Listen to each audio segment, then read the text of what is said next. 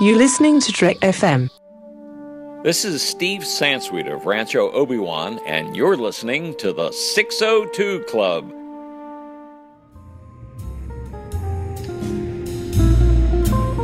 There was a little bar in Mill Valley where all the Starfleet trainees used to go. The 602 Club. You know it? I was there more times than I can remember. It's like in the great stories, Mr. Frodo. The ones that really mattered. Full of darkness and danger they were. And sometimes you didn't want to know the end. Because how could the end be happy? How could the world go back to the way it was when so much bad had happened?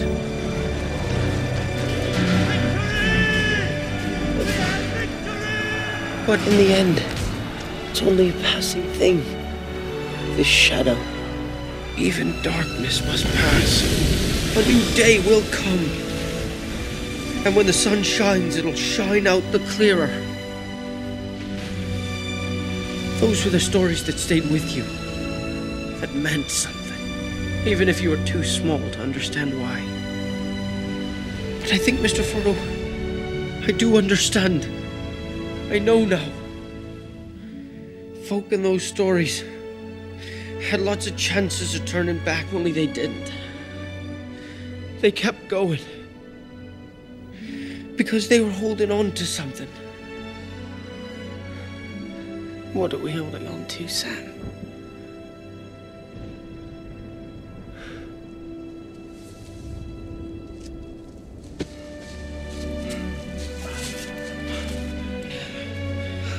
That there's some good in this world, Mr. Frodo.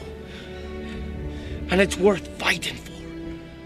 Welcome, everyone, to the 602 Club. I mean, the Green Dragon, the Prancing Pony, whatever you want to call it. We're back. That's right. We're continuing on with our Lord of the Rings retrospective, and I'm so excited to be here tonight. It's just been so fun diving back into these films, and for me personally, I've been rereading the books along with it, so it's been a real joy, a real Tolkien extravaganza for myself, and so excited to be back here with you, the listener. Thank you so much for being here. You can find us everywhere. You know that. You can find us on iTunes at itunes.com/TrekFM. We're on Twitter at TrekFM, Facebook at Facebook.com/TrekFM. Join in the conversation over at the Babel Conference. That's our listeners-only discussion group. Just type Babel into the search field there on Facebook. Or if you go to our website at Trek.fm, you can click discussion on any of the mini bars, and that'll bring you right to our listeners-only discussion group, the Babel Conference. And, of course, you can just send us an email. We'd love to get some emails about what you thought about the Two Towers. Send that in to trek.fm/contact. Just choose a show, choose the 602 Club, and that'll come straight to me. And I'm so excited to have back with me Megan. Megan, how are you doing? I'm doing great. I'm so excited to talk about the Two Towers. I really wish that, when I talk about these films or I think about these films, I feel like I need to have a tankard of ale in front of me and my Lord of the Rings pipe going. Yeah. But unfortunately, not allowed to smoke in the apartment. So no pipe and, well, no ale because I worked out today and I got to drink water. So got to take care of the body. Like, if I want to run like Aragorn and Legolas and Gimli for days upon days, I need to work out some more. So you got to avoid that old Toby. Yes, exactly. So, well, really, so the Two Towers, obviously following up a year right after the Fellowship of the Ring, and the Fellowship of the Ring was just a huge hit. People loved, and I think it's crazy. Not only did they love it, but people went back and saw it multiple times, which I know I did. And then, of course, once the extended edition came out, people were gobbling that up as well. And then, of course, the Two Towers, like I said, hits a year later. And I have to say, this movie, it just opens with a bang. You know, the monster opening that this film has and the way that it brings you right back into Middle Earth, I thought was pretty genius. Yeah, I agree. It's right where you wanted the story to pick up. And We get to see what happens with Gandalf, which I love. And again, I think we talked about this last time. These extended editions are like the only editions for me, so I don't even remember. I feel like this section was longer in this one than it was in the theatrical release. I don't exactly recall if you see everything that happens with Gandalf like you do in this one. But getting to see that battle with the Balrog is so satisfying. And we know we're going to get our Gandalf back. No, I just like the way that the movie starts off, because it is really what happened to Gandalf, but at the same time, it's bringing you right back into Frodo, almost like having a nightmare of what, I guess, maybe he's dreaming what happened, but the way in which it just kind of, this is one of those things. The book has been around for so long. Everybody knew Gandalf was coming back, and if you hadn't read the books, it wasn't like you couldn't have found it online at that point. You weren't going to hide the secret that, we were going to get Gandalf being back as Gandalf the White. And so I felt like opening the film like this was just so, like you said, satisfying to actually kind of see that battle, happening through the air, of them falling and falling and falling to the lowest depths of the highest heights. It's just an incredible scene, and whether or not all the special effects in that scene completely hold up, I just don't care, because I'm so enjoying what's going on, and I find it to be exhilarating. And it's good that it's exhilarating, because this movie has some setup to do before we'll get to another battle. So the movie kind of starting off with a really big adrenaline moment like that, I think is really smart. Yeah, because so much of the first half of this movie is buildup. I have to be totally honest. This is one of my favorite. This one might be my favorite one out of the three of them. However, it is kind of hard to pay attention to everything that's happening at the beginning, because there's so much setup happening that this time around, I've seen it so many times. I kept catching myself fiddling on my phone, and you have to be like, put it down, watch this movie. So yeah, to have it start off with this great battle and then lead into the rest of the story that's building up towards these massive battles at the end, it's a great way to start the film. It really is. And I like the fact that the film...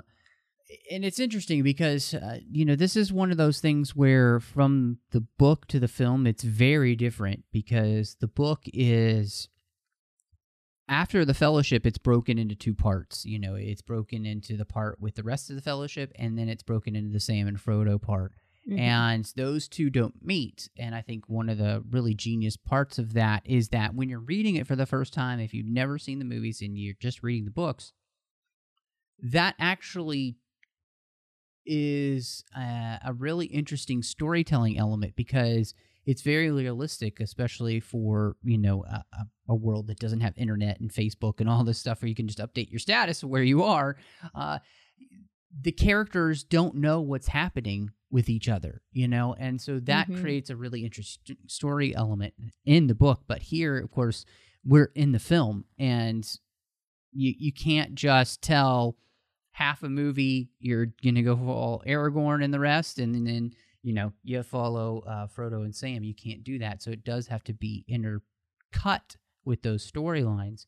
And I do like, at least here in the beginning, the way that those weave together, and on top of using the Gandalf moment at the very beginning to bring us to Frodo and Sam, I think is just really smart. And so yeah, I really, really like that about this movie. And I think, too, the thing that, for me, you said you think this is probably your favorite. And I think this might be my favorite, too. And part of that, I think, is the new things that we get here in this movie. And one of them are we got new places and new creatures. And for me, as much as I love Gondor, for men, I think Rohan's my favorite, and I think Rohan's more interesting. Yeah, and maybe it's because I was trying to think about why that is for me, And maybe it's because I feel like it's the thing that's really drawing the most from Norse mythology for Tolkien, and I really enjoy Norse mythology. And so when you walk in, to Edoras and the Golden Hall, it's like being back in, like a Beowulf setting. And I really love that. I really enjoy that type of mythology, and there's just something rich and deep and fascinating about the Rohan people, I find, that it's just, to me, it's mind-boggling. And then, as we've talked about 1,000 times, I think the scenery that they get for especially Edoras is outstanding. Yeah, I totally agree. And that's actually a really interesting question. What is it about Rohan that makes it so interesting? Because I'm right there with you.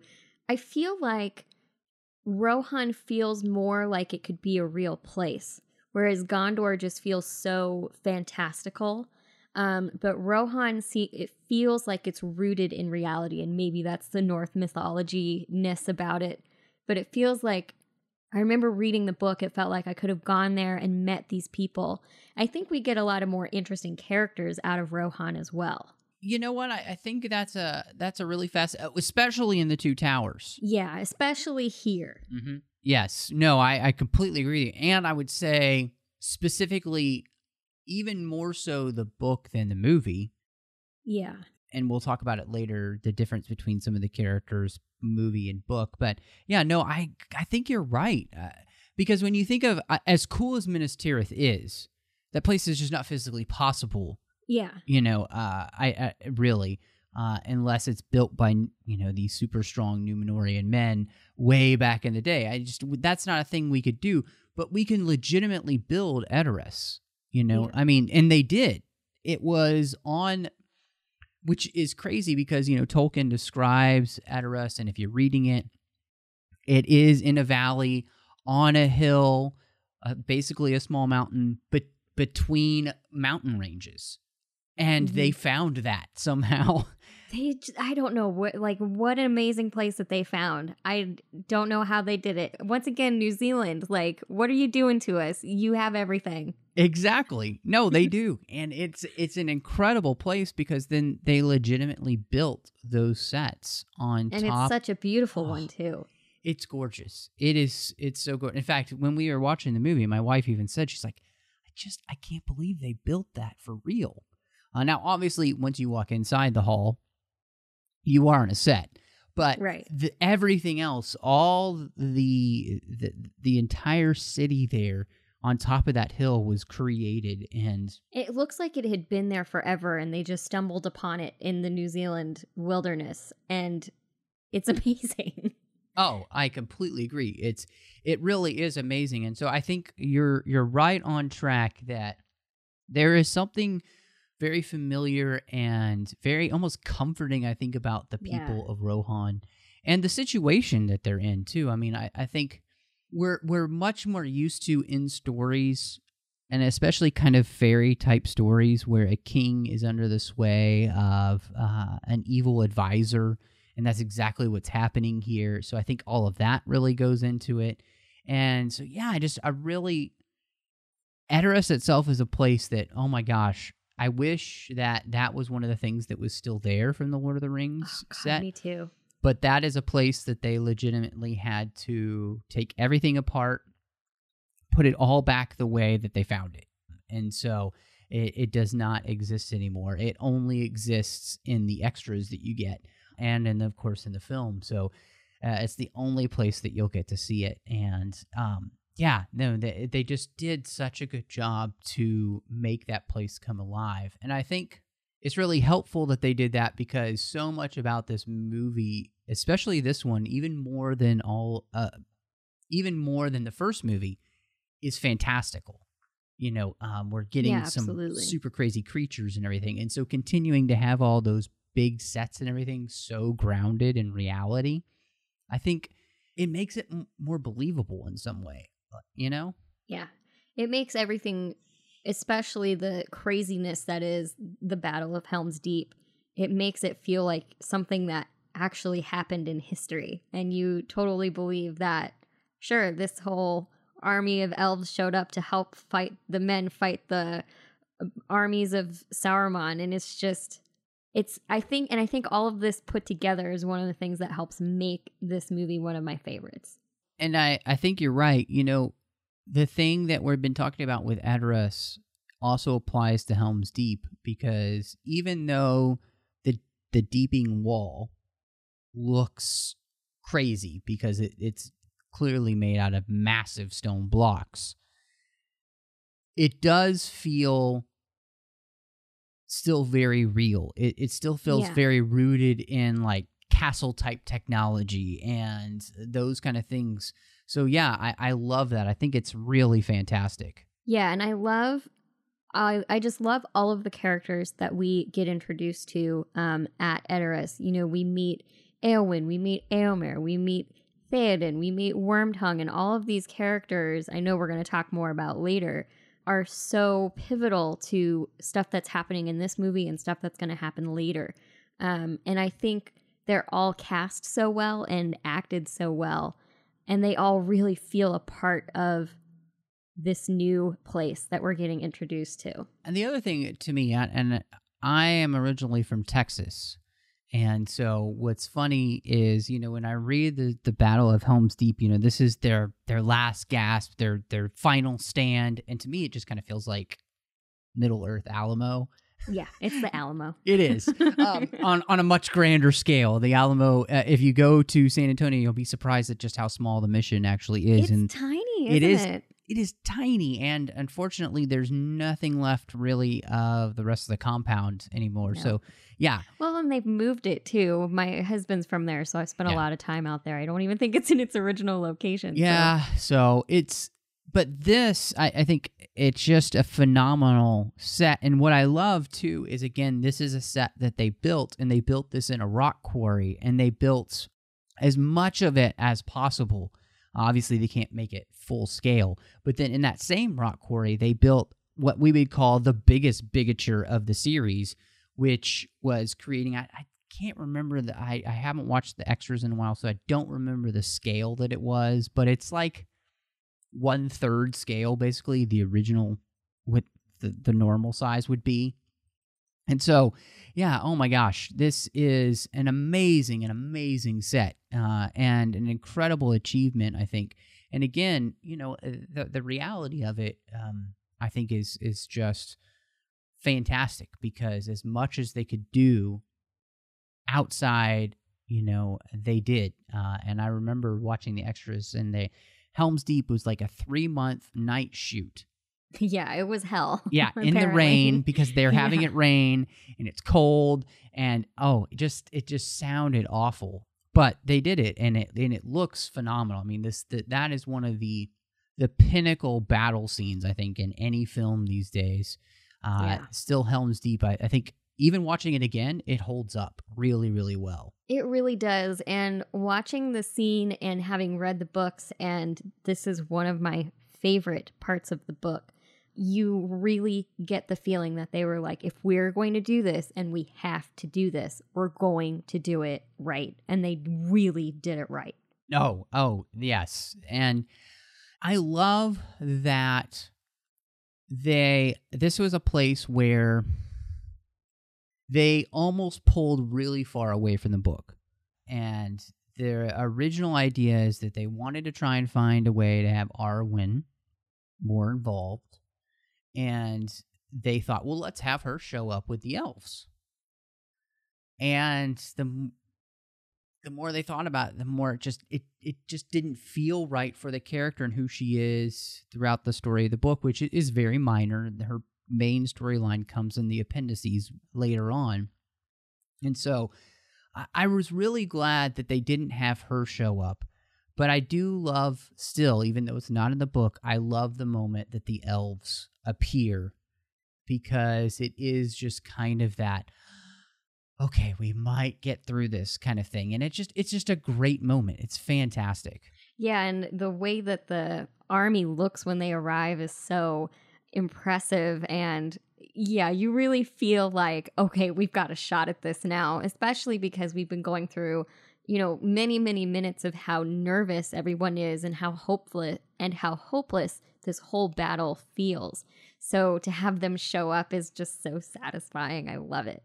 No, you're exactly right. And they show up and they're all pristine and perfect, and they're so beautiful and exactly. blonde and yeah. And we've got all these Rohan men who, like, Legolas had said, they'd seen too many winters or too few. Too few, and it's you have these pristine warriors show up, and it's just phenomenal. And so I really love the way that they do this scene, and I just want to give a special shout out to, I love the armor and the weapons for Rohan, especially Theoden's armor, which is impeccable. I mean, it just looks phenomenal, and all of it feels real because it is real armor that could function. I think it's something that I never get tired of seeing when I'm watching the films.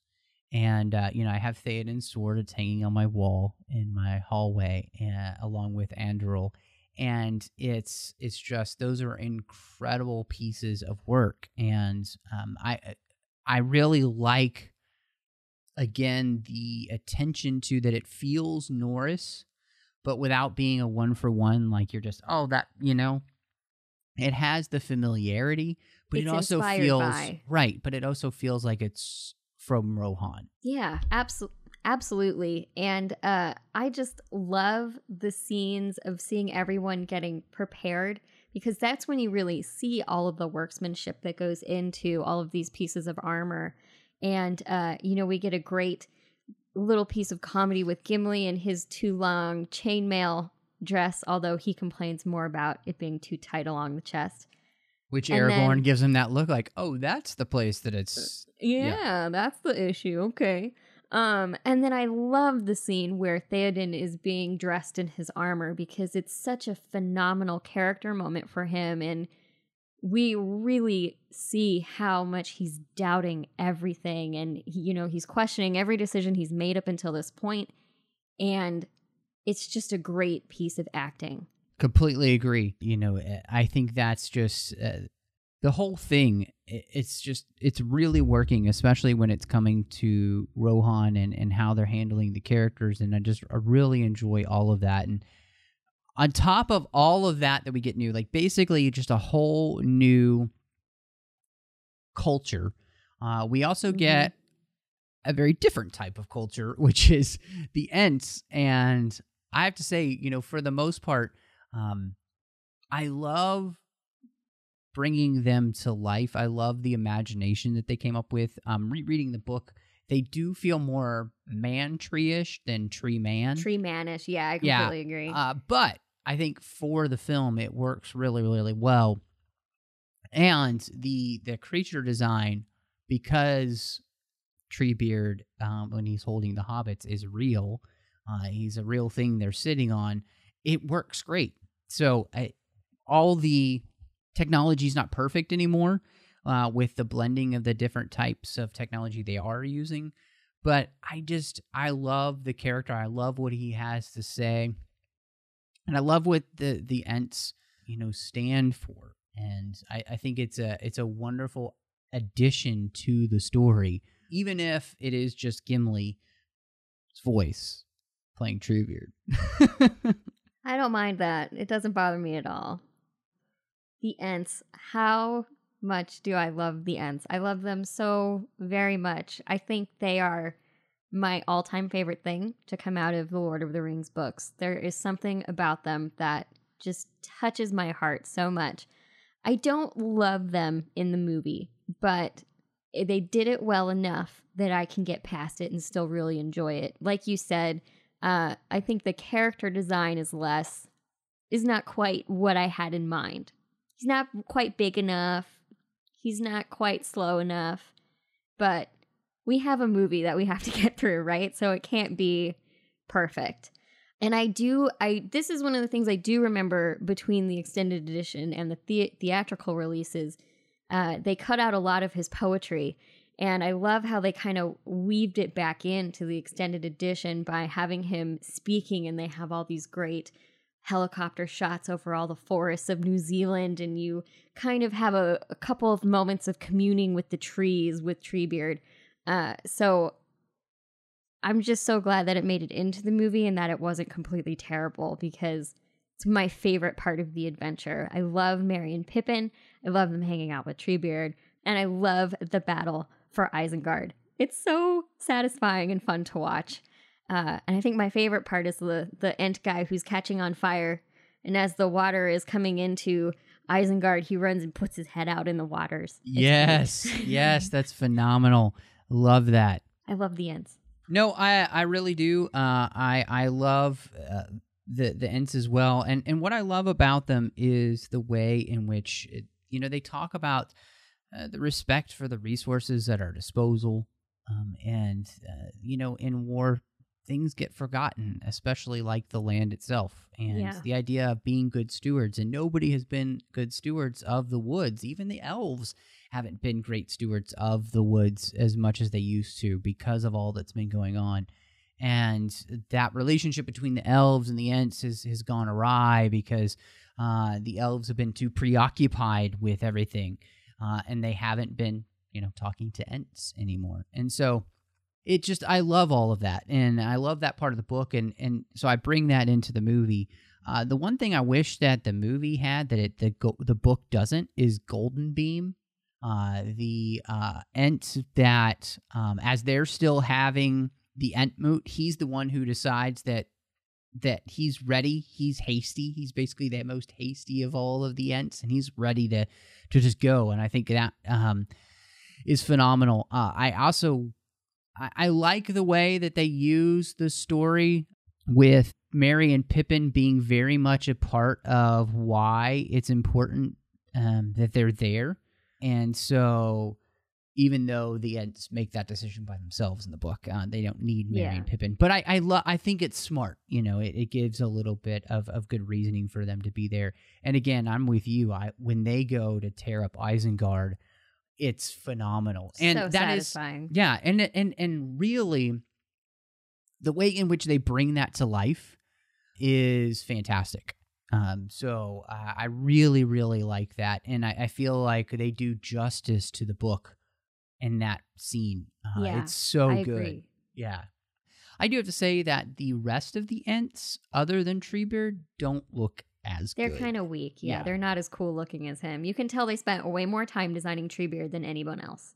No, completely agree. It is definitely something where you can tell that Treebeard is this real thing that they've created, and it's a hybrid and all, and the rest of them are all CGI, and it's just not the best work when they're close up. When they're far away and they're all just like destroying things, it looks great. But no, exactly. So on top of a whole new culture, two different cultures really, we do get some really phenomenal new people in the movie, and I think for me, my favorite of all of them, honestly, is Eowyn. Mm-hmm. And I love her. I love her story because obviously I also love where she goes in the story.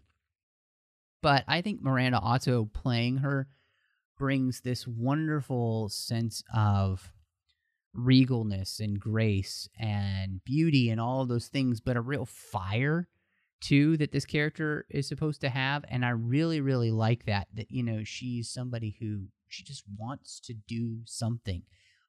And I love that. And I love the character. And I think, she's the, if you can say, she's the Middle Earth feminist of the story, Yeah. And I love it.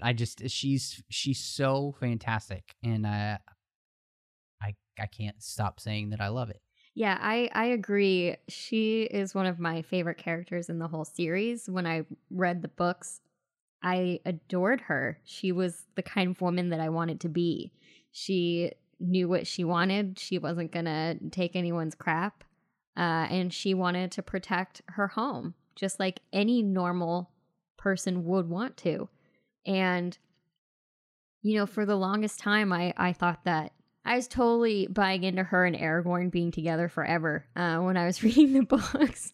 So I just love her. She's an amazing character, and I totally agree with you. I think that Miranda Otto is so well cast in the role, and I just love that we get to meet her finally in this movie.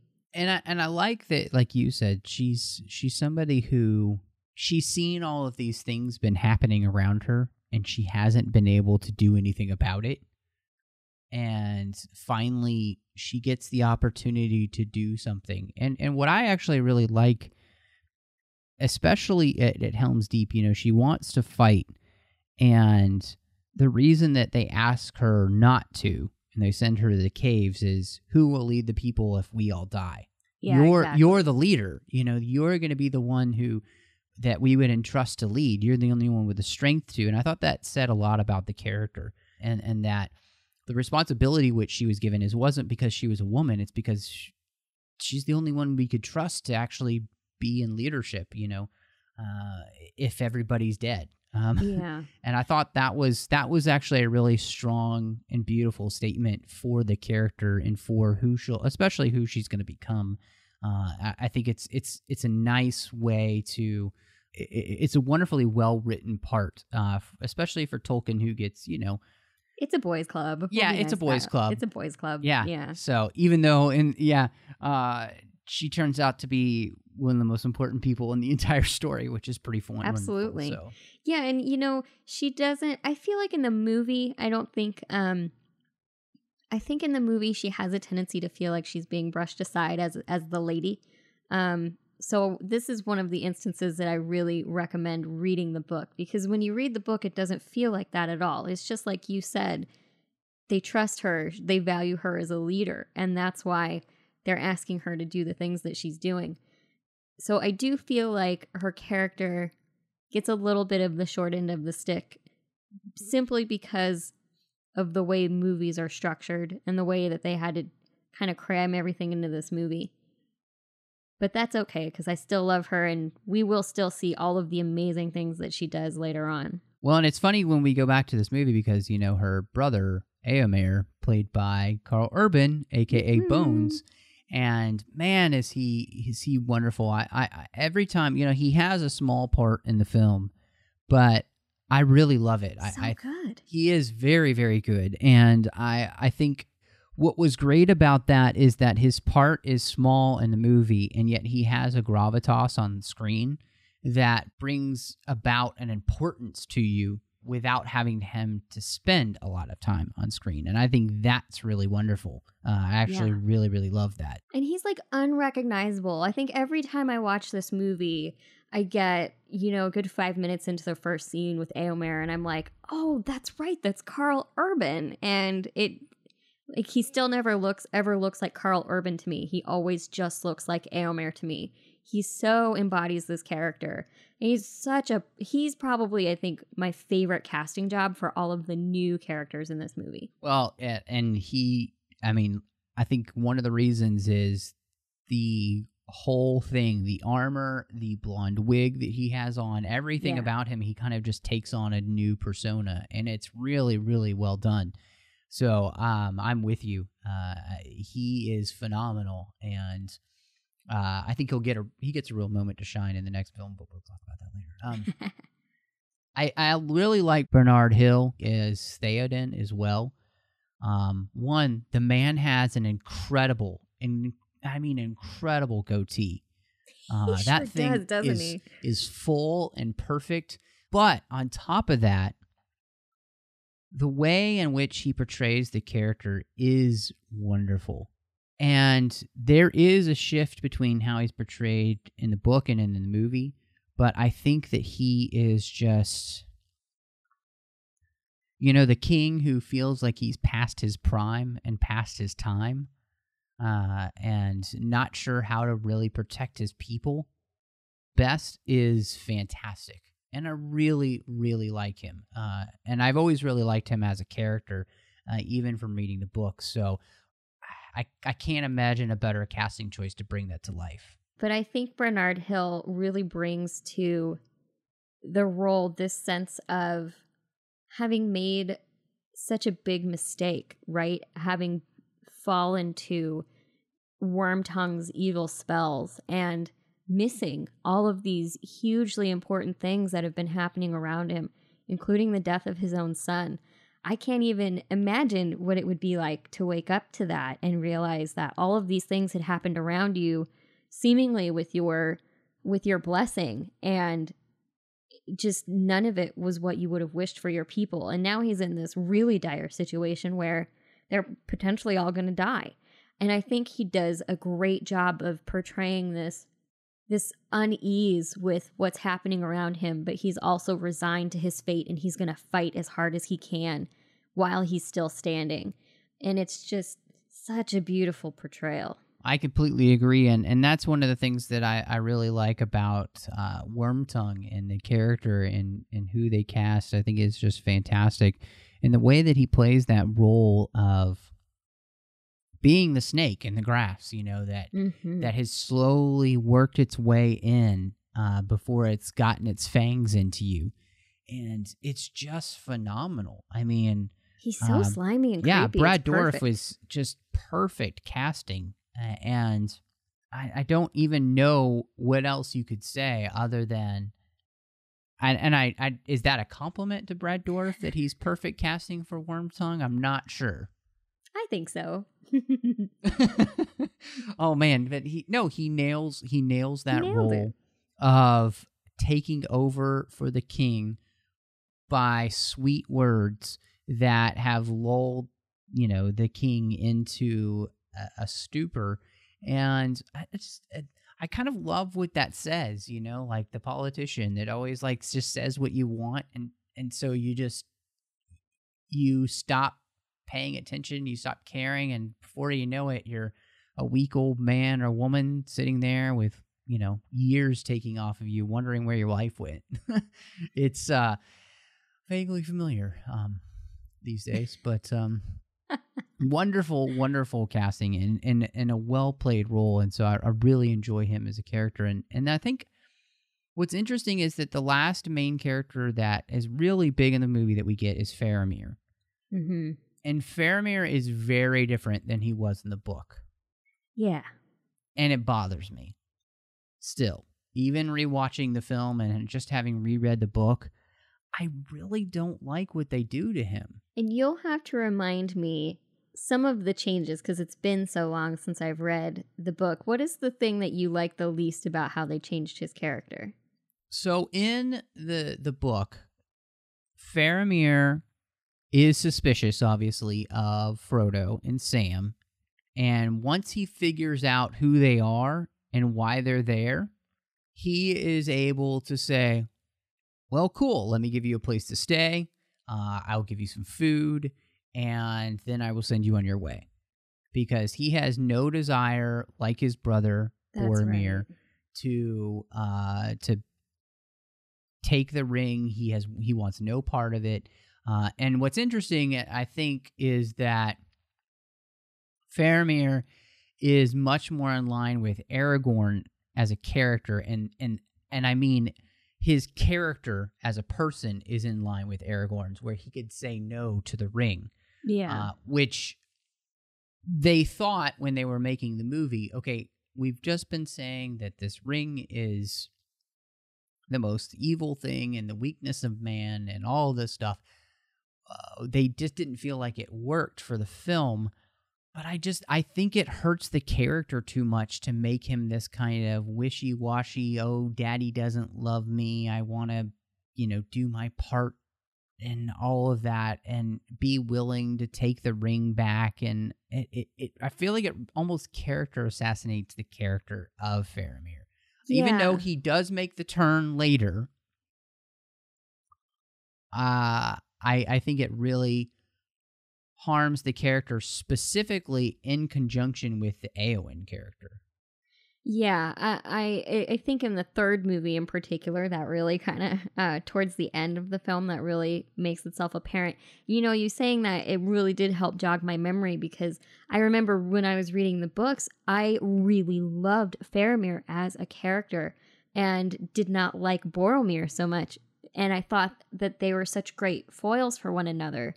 So yeah, you're right. Here in the movie, he falls prey to the same desires as his brother, which is one of the things that made me like him so much when I read the books. Is he's strong, and he's someone that you can kind of get behind and trust as one of the future leaders of the world of men, right?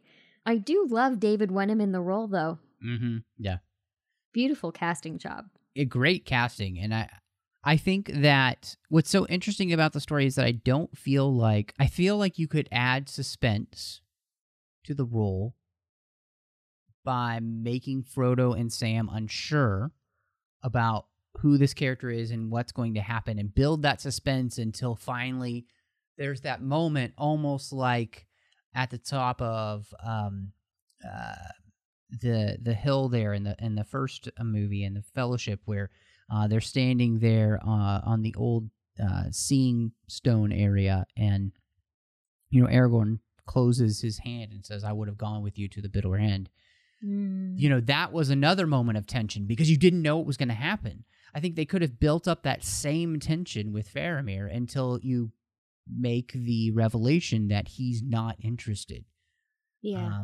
And you could have used the death of Boromir like they do in the book, because Frodo hasn't heard about the death of Boromir and all that stuff, and again, making him uneasy. You can really do a lot of that stuff if you wrote the part and just continued to kind of ratchet up the tension until that moment.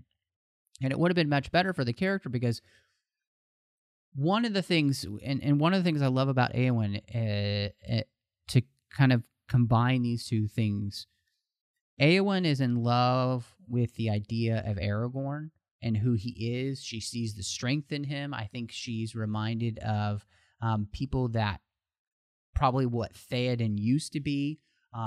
What she also sees the good qualities in her own brother. She's seen strong men, and she knows what good men are, and she recognizes that in Aragorn. And I think the reason that in the third book, where she's able to fall for Faramir as they're both healing in the Houses of Healing, is because he is cut from the same cloth. Yeah. He's the same type of man, but he's available, And so she's not trading down or anything. She gets to fall in love with a man who is just as honorable and everything, and can return her affection. Yeah. It feels like she ends up settling for him later on, which is disappointing. Right. Yeah. Which is not what you get in the book, because they're two men, again, very similar in their character and in who they are. Aragorn is just, in the book, he's always in love with Arwen, and desire for him as a person is much more, I think, about her desire to to find the strength in a good man and all of those kind of things. So again, coming back to the Faramir character, it just hurts him, I feel like, to do this to him and make him have to have the moment where Ringwraith comes on the fell beast and almost takes the ring from Frodo and all, and to realize, to be woken up to the fact, oh no, we can't, it just... It's disappointing. It is. And I think part of the reason that they did that is because timeline-wise, Frodo and Sam are just kind of wandering around a lot more. Yeah. Which is to be expected, as they're walking around with Gollum. And so I guess they felt like they needed to add some kind of more story there. But, the main thrust of this book is about, I think the book was Rohan, really. Mm-hmm. And the smaller part of the book is actually Frodo and Sam. Yeah. And that's okay, because Tolkien has a lot to do in that section. So I don't know. It's as much as I love this movie, it is still the thing that bothers me. So, but I think that's a good jumping off point to talk about Gollum. Yeah, it's a great point, because he's got a lot to do with Faramir. Oh, he does. And I think what I love about the risk that they take here is the way in which they stumble into the idea of motion capture with Andy Serkis, and Andy had really been hired to be a voice, and then they put him on set with them and put him in this ridiculous suit and had him doing all of these things, basically doing the part, acting the part, being Gollum on screen with the characters. And I think what's great is that even though Gollum is a CGI achievement at the time, and you can see the cracks in the CGI now. Yeah, he doesn't look great. No, but what works is that with the characters, the interactions that he has with them, it feels real because they were legitimately looking on screen where he was. They were being grabbed by him on screen when it was happening. So I think that's what makes it so phenomenal, is their choice to pioneer something completely new paid off, even though the CGI itself isn't up to what we would do today. The effect still works because of actually how they filmed the film. Yeah, it allows the actors to give a much more natural performance because they have something that is physical and real to act against, which is one of my pet peeves about all of this use of CGI, because it's hard as an actor to try and emote against a green ball on a stick, right? So to have Andy Serkis, phenomenal actor, and he deserves all the accolades that he gets because he works his ass off as a physical acting actor, and then they take him out of everything that he does and replace him with a computer-generated character. So it creates this great character and something that really allows the other actors around him to do their jobs in the best way that they can. I think it's this kind of CG performance and motion capture, I think, is the next best thing to having a physical creature like the Jim Henson Creature Shop does, because it helps create the world for the actors as much as it does for the audience. Well, and I think it's the thing that is so incredible, because, again, they pioneer all of this. They create the motion capture to which we think of now, where you have the person in the suit and they've got all the dots all over their face and they're capturing all that information and stuff and creating these very believable, realistic characters. And it all starts here because they put him on set and have him with the actual characters themselves, with Frodo and Sam walking through the wilderness together. And I think it's an amazing thing. But also, what I love about this story is the way in which, Frodo, when confronted with Gollum, begins to understand this is who I could become. Yeah. This is who I am becoming. And what I love is that he has pity because he realizes that he may be somebody that others will discount as lost forever. And is he truly going to be lost forever in this quest? And I think that's a really beautiful thing, because it's interesting to watch this film and even read the book, and you think about the way in which people get lost in kind of like addictions and stuff, and people just give up on them. And it really, there's a whole side of that I think of every time that I see this, because people do just give up on others, and Frodo doesn't give up on Gollum here, but part of it is a selfish thing of, please God, I don't want to be lost forever. Yeah, and part of that, the great foil for all of that, right, is the way Sam treats him, because it's so painful to see how horridly he treats Gollum, simply for those reasons. Like you say, he's just written him off. He doesn't consider him to be a being worthwhile at all. And to have that great juxtaposition of Frodo struggling with, A, he needs to get something out of Gollum for his own means, and B, that he, like you said, he's becoming like that, and he's feeling that sense of pity, and yeah, it makes everything with Sam that much more frustrating. And it was one of my favorite things reading the book is Sam is so mean to him, and you just want to shake him sometimes and be like, Sam, you're actually a nice person. Why are you treating him like this? But at the same time, you can kind of understand it. So there's so much great character stuff happening with Gollum and Sam and Frodo in this film. It's fun to watch. It's hard to watch. I think what's really interesting, too, is that there really are two sides to it, because in the end, Gollum is a villain. He always will be, and Sam can see that. Yeah. And I think that's what's really interesting. They're both right? Yeah, they are. Exactly. He's that's a complicated the thing. character. It is, and that's what's so fascinating. And I think that's one of the things that, the scene with Gollum when he's going back and forth between himself, Gollum and Smeagol, is such a fantastic scene, that bipolar nature that he has. There's a part of him that does want to be good. There's a part of him that's completely evil, who, killed his friend just to get the ring. And so I love that interplay.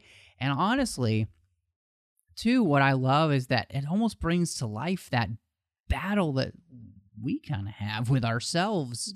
Absolutely. A lot of our lives, it's almost the literal angel and the devil sitting on each shoulder come to life in one person, and that really plays out there, and I think it's really nice to see. So it's a really well done character, and they really deserve all the accolades they have. And again, I want to stress, it doesn't hold up as well as it used to, but anytime you're pushing the boundaries, that's just going to happen in film. That's just the way it is. Anytime you introduce a new type of special effect. So I have no problem with it, because you recognize it for the greatness that it was, and what it continues to give us today. So, I mean think of, The Force Awakens with Maz Kanata, that they create that character with the same type of thing. They just continue to refine it. So it is pretty wonderful. And it's still such a great performance, even if the CG doesn't look phenomenal anymore. I think the performance really comes through, and it helps you suspend your disbelief a little bit more. Completely agree with you. No, I completely agree with you. And I think it's because of the earnestness of Andy Serkis, and the performance that was there on set, which translated then to the pixels, which was fantastic. Exactly. And I think, that's one of the things too, kind of, we talked a little bit the thematic elements with Gollum, but I also really like, this whole idea about wisdom in war, and how do we respond to evil? Do we run and hide? Do we hope that it will leave us alone, or do we stand and fight? And I thought that was really fascinating. Even just the world in which we're living now is very timely. This idea, and it's not an easy question. It's really not. There is no easy answer, because saying, okay, well, we need to go to war over something, that's not to be taken lightly. And I love this whole idea of understanding when to act and when not to act, and the importance, obviously, too, of not waiting till it's too late to act. All of these questions and how to figure that out, it's a great theme. Yeah, I agree. And I think that plays out the most in King Theoden and his decision to bring his people to Helm's Deep, right? Because he and Aragorn are such at odds about that, whereas Aragorn wants to stay and fight right there in Edoras. But I think Theoden was acting in his people's best interest. He's like, we've got to get us to a place where we can defend ourselves in the best possible way. So it does feel like maybe he's retreating, but really he's not. Well, and I think you're right, because for Theoden, and it is different in the book, that Theoden and they go to Helm's Deep because it is the most defensible position that they have. Edoras is not. It's right out wide in the open. Yeah, like, you can't defend that. That you would have your main castle for your kingdom, and anyway. But no, you're right, and so the idea of going there for the last stand is, and that this is the best way to keep our people safe is phenomenal. And I think, you know, the decision also plays out too for the Ents. You know, what do we do? Do we go to war? Do we not go to war? And what I really liked is, you know, Merry and Pippin, and again, it's different from the book, but I think it's a really important thing. But you're part of this world. Yeah. And if you don't help, it could all be lost. And so you'll be gone too. You know, if Sauron takes over the world, it's game over, folks. I love how Pippin tricks him into going over towards Isengard so that he can see the truth of what's happening. Because part of what they weren't making a fully informed decision, right? These Ents, they've been living in the woods, doing whatever Ents do, sleeping mostly.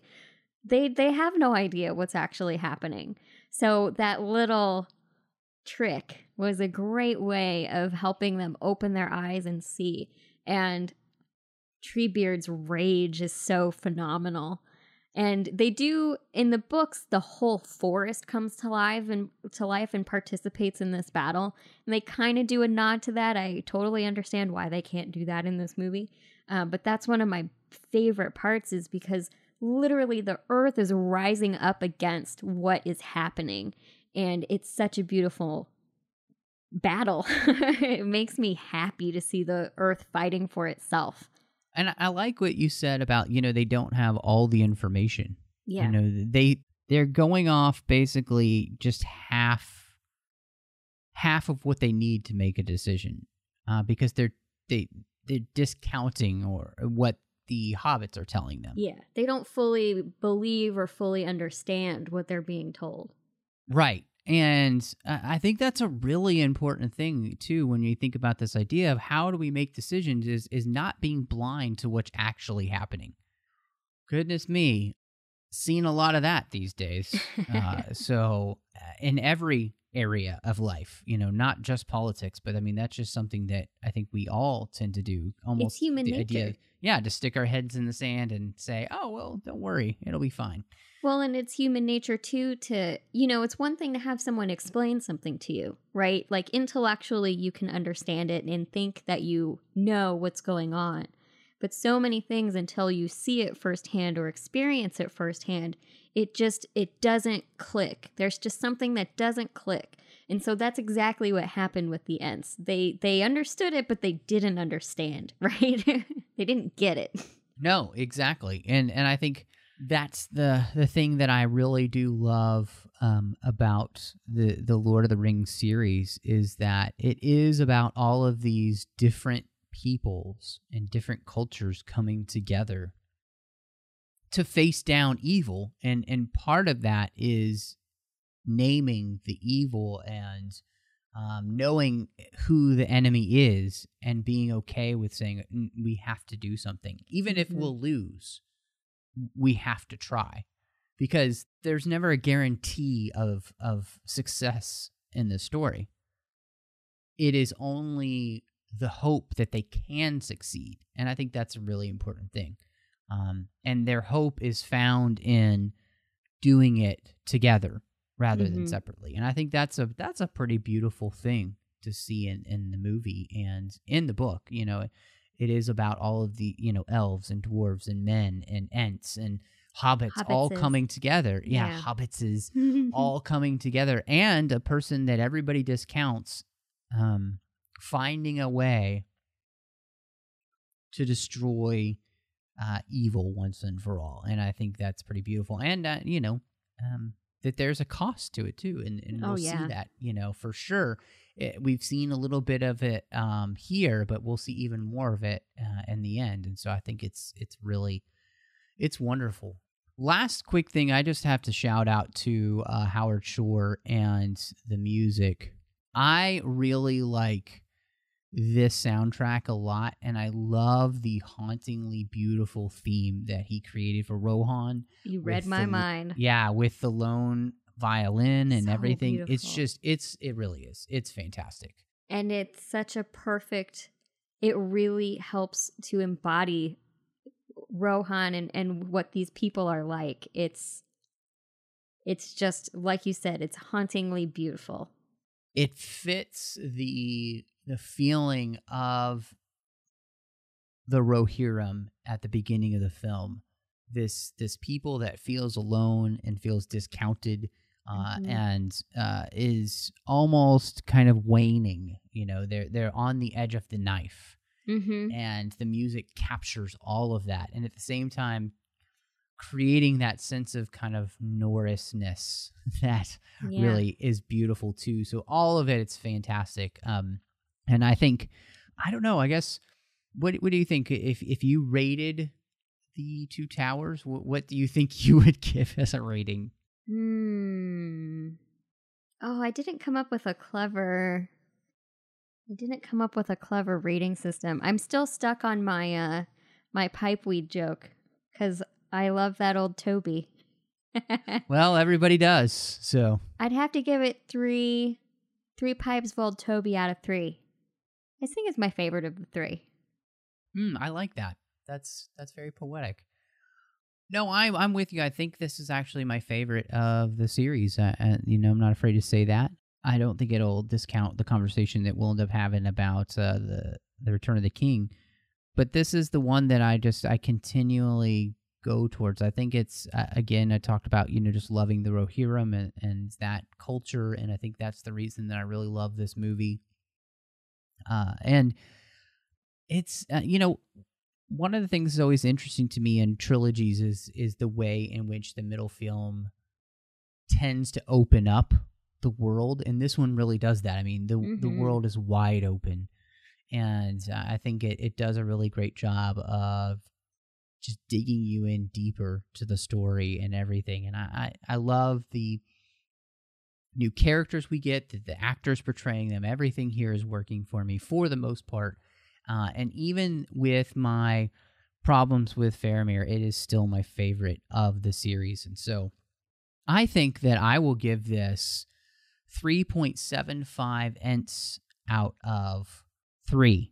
And that is because that one Ent, he got hit one of his arms chopped off by the orcs. You know, but he's still good. You know, he's still 0.75 of an Ent. So even with that. That's a good one. I like that.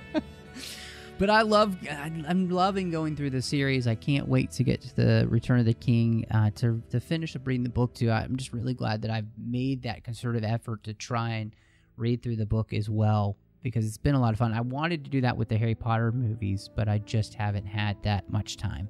That's a lot of reading, man. It's a lot of reading with all the other reading I do, but thank you so much for all the listeners joining us. I really appreciate you guys. You guys are the best listeners. Thank you. I'm so glad that we get to every week just talk about a great new geeky topic here. And we do that with the support of our associate producers, Ken Tripp, Davis Grayson, and Norman Lau. Love these guys and for what they do for the network through Patreon. We are a listener-supported network, and if you would like to know how you can support the network each and every month, make sure all the content keeps coming to you. Go to patreon.com/TrekFM and just see how you can become part of the team. Every little bit helps, and we definitely do need you. We have so much going on here at Trek FM, and there's just no way we can do it without you. Again, just go to patreon.com/TrekFM.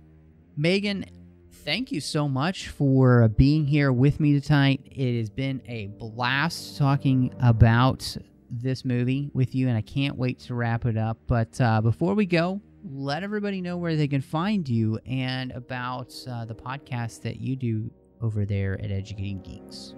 Yeah, so if you want to find me as a person, you can find me at Meg Calcote. That's MEGCALCOTE, and that's on Twitter and Instagram.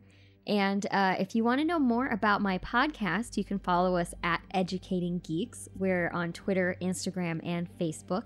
And Educating Geeks is a lot like the 602 Club, where we talk about programs, games, TV shows, movies that we want other people to get into. So if we find out that a good friend of ours has never seen the Lord of the Rings movies, we don't revoke their geek card. We say, hey, let's watch the Lord of the Rings together, and then we talk about it afterwards. So we get this really neat newbie perspective on some of our favorite things that we've been maybe really big fans of for a long time. So it's really fun to get that new perspective. And we're at educatinggeeks.com, or once again, just Educating Geeks on your favorite social network. Well, I can be found all over the place as well. You can find me on Twitter at MattRushing02. You can also find me here on the network doing The Orb with Chris Jones, where we talk about Deep Space Nine. I'm also doing Literary Treks with Dan and Bruce, talking about the books and the comics of Star Trek, which is a lot of fun. We also get a chance to interview the authors, which I really enjoy, so make sure you check that out.